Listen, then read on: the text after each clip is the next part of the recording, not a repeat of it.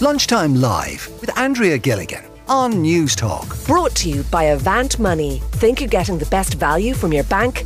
Think again. Former US President Donald Trump is due to make a private visit to his golf resort in Doonbeg in County Clare. It's actually happening later on this month. But some of the locals in Doonbeg, in the village, they don't want a repeat of what they've described as very nasty comments, which some received previously during the then President Donald Trump's visit to the local area. And Rita McInerney is the owner of McInerney's grocery store and the Wild Atlantic Break Cafe in the village.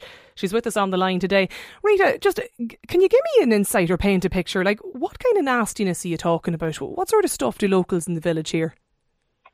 Well, good morning, Andrea. Good afternoon. Well, I suppose for the last visit, there was, particularly I suppose on social media, comments made about the people of West Clare and people of Doonbeg in terms of their relationship with the Trump organisation. And I suppose it's a product of our time, really. I think particularly on social media, people feel like they can just take pot shots at people without sometimes understanding the full depth of the situation and the circumstances. And it can get quite nasty, but it's unfortunately it's part and parcel of the society we live in today, and particularly when you're dealing with high profile people like that. But you're saying this is nasty comments towards, Rita, maybe the likes of yourself or other business people. It's not stuff necessarily about Donald Trump. Not, you know what I mean? This is actually targeted at the locals. Yes, I suppose because of our, as I said, because of our relationship with Trump International as a community, we work very well with the owners of Doonbeg Golf Club and always have. The project was initiated by the community 25 years ago as a way to create employment. We're the same as any other small rural community in Ireland. We're looking to ensure that we have a vibrant community that can grow and have employment for local people. So the project was started as a way to create employment in a beautiful part of West Clare and ensure that there is tourism products there that will attract people. The Trump International are the fourth owners of the property, and we as a community have always looked for a number of conditions of engaging with any of the owners, and Trump, like the owners before them, have always dealt with us very fairly and ensured that there's, things like local employment, retained access to the beautiful beach at Duckmore, that there's local membership and there's an investment in infrastructure. And they're another business in Doonbeg, and as business people, we have always worked very well together down through the years, and they're another member of that business community. What can you give me a sort of an insight, Rita, into the kind of stuff? Like have you yourself been targeted, or what kind of things have you heard? To be honest, I suppose I think I recall getting, letters that might have been rambling on about, the politics of the situation. And I completely understand people's need to protest and their right to protest and their views. And look, politically, there's a lot of things that I wouldn't agree with during Donald Trump's presidency, in terms of, on a political level. But I suppose that they see that we shouldn't be engaging at all with them as another business, and on social media, then just really kind of vilifying the people of Doonbeg in general. And I wouldn't mind, but it's not just the people of Doonbeg that are employed in Trump International. You have a lot of people in West Clare and that are happy to be working there as well. Yeah. And it creates a lot of employment. There's a lot of suppliers and a lot of suppliers from Dublin and around the country that supply in when there's weddings and events and all of that takes place at the hotel. Well, so we all engage with them. Yeah, I got a real insight, Rita, into that. I was down in Doonbeg actually only last month for my first real kind of experience there. Now I didn't stay in it, but I was down for a wedding, and oh, lovely. Yeah, and I can tell you, like, we were staying in a B&B in the town, and even just chatting to the owners, and in the pub beforehand and coffee the next day. And like, you know, it's very, very evident that people in Doonbeg, you know, they really recognise that this is it's a big employer. So there's about 300 odd people. Is there many million did I see going out in wages every month? In the summertime, in the summertime, and then about 100 in the winter. You know. Yeah, absolutely. It was very, very evident in the town. You know, and people are acutely aware of what it would mean if it was no longer going to be there. Rita, stay with us because Michael is on the line as well. And Michael, you too are a local in the area. Do you feel that Doonbeg, as a village, as an area in County Clare, like, does it, like, is it sort of vilified? Oh, like, and you know, is there likely to be these nasty comments again now ahead of Donald Trump's visit later on this month? Yeah, but you know what? I think I noticed that, and Rita sort of made reference to the fact that unfortunately today people are quick to take to social media platforms. But you know, the duality and all that, and the real issue around that is this: I would say to people who want to put anything on social media, I just want you to think about this for a moment, and it's totally different, but I want you to think about it. That we all have smartphones, and the reason that smartphones are working is because of lithium batteries in them. And those lithium batteries require cobalt, and that cobalt is mined by 4-year-olds to 11-year-olds in the Congo. And that's sold to American multinationals and Chinese multinationals. And the side effects of the mining of this cobalt for these children is for long early death, cancers, form children. We don't see that. Right. We don't see that at all. We don't see that we are now on headsets and computers that are powered by by what's happening in other parts of the world. So it's conflating the two, Michael, is it? Is that what's happening, do you think? I suppose Your battery's gone a bit off there anyway by the sounds of that. Mira, stay with us, Michael. I just want to try and reconnect with you because I do want you to make your point there on the show. Surika is with us as well. I think, Surika, are you there on the line? Hi. How are you? How are things? Thanks. How are you? Good. Now, you are somebody, you're previously, or you're from the States though, is that right, Surika? No, not at all. No, I'm from County Wexford, but I'm an immigrant who's returned home from the United States. You returned home from the States, yeah. Why did you come home?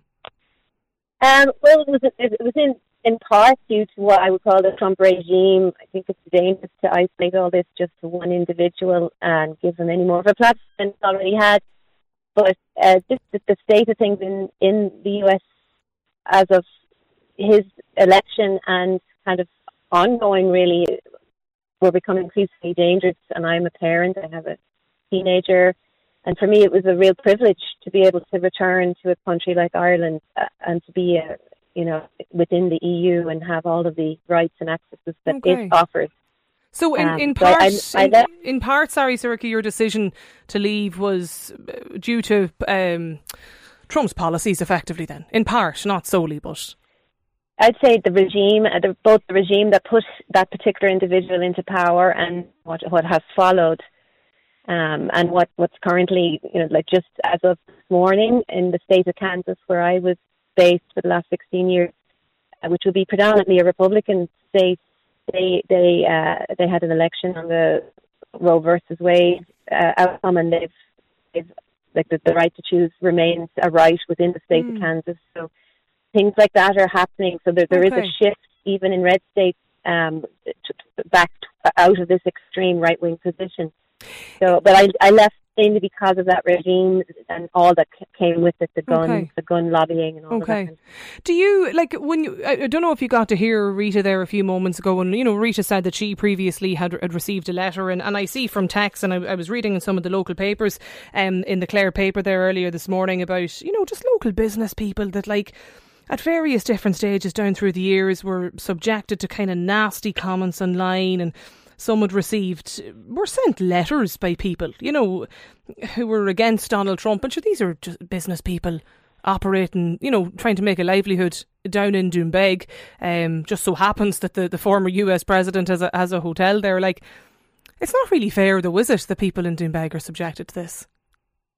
Well, it's a witch hunt, and I completely understand Rita's position, and I think both Rita and Michael, who got on there, equally have very valid points to make. I think picking on individuals and small businesses in West Clare because they're dependent upon this large multinational investment, or really Trump's family investment, is sort of short-sighted and not seeing the bigger picture.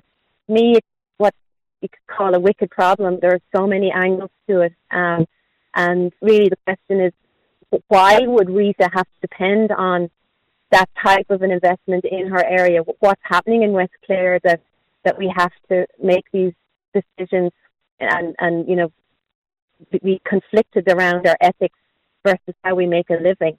To me, it's about how we frame the question, and if we frame it as a black and white question, are you pro or anti-Trump, we really both reduce the dangers involved in what the question is really getting at, which is how do we as an island, and how do we, I come from rural County Wexford, one of the poorest parts of the country, in fact, and I would say, if my own community was faced with the opportunity to have a large hotel and the complex built in it and offer jobs and salaries and a lot to my neighbours and myself, my own family, I wouldn't be objecting on economic grounds, but I may be objecting on ethical or even environmental or ideological grounds. You'd have to pick one, though, wouldn't you?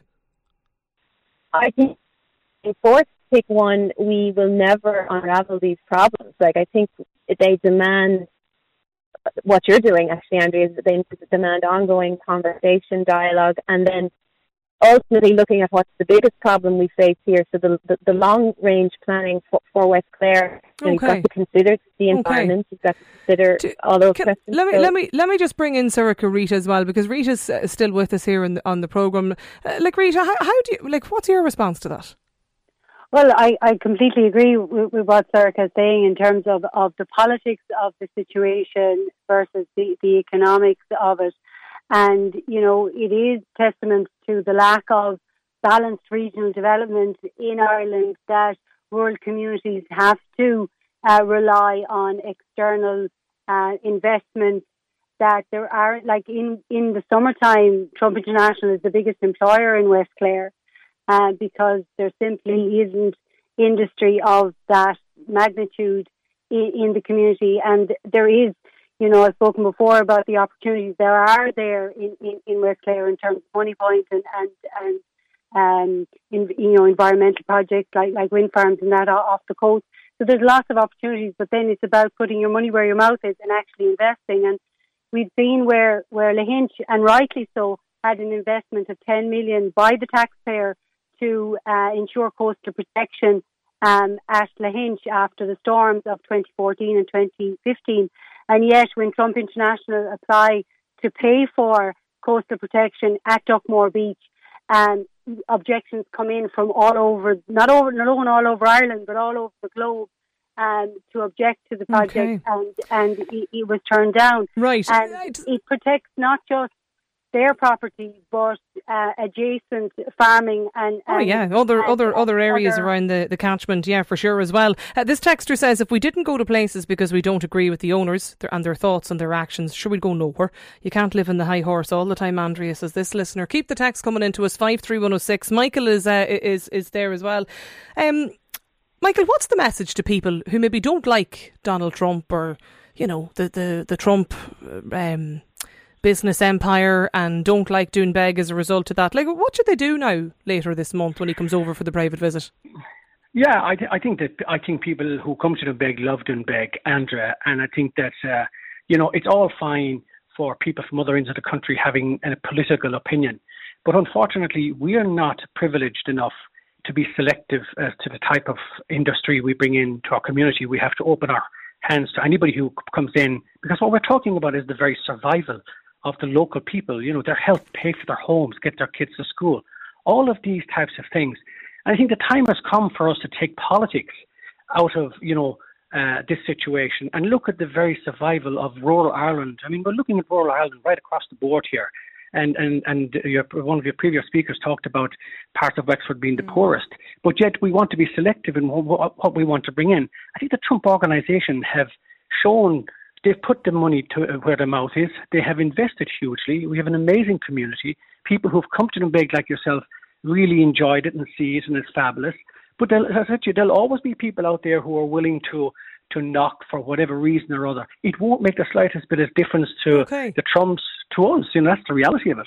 We will still welcome people to Doonbeg and the Trumps as well. Yeah, more texts coming in from people asking where do you draw the line if this is the case. Other listeners highlighting as well, they weren't aware that local residents had been sent kind of nasty letters, from people, and terribly upsetting, says this listener, to hear that. Keep them coming in, 53106. We might try and come back to this a little bit later in the programme. Lunchtime Live with Andrea Gilligan. Brought to you by Avant Money. Weekdays at midday on News Talk.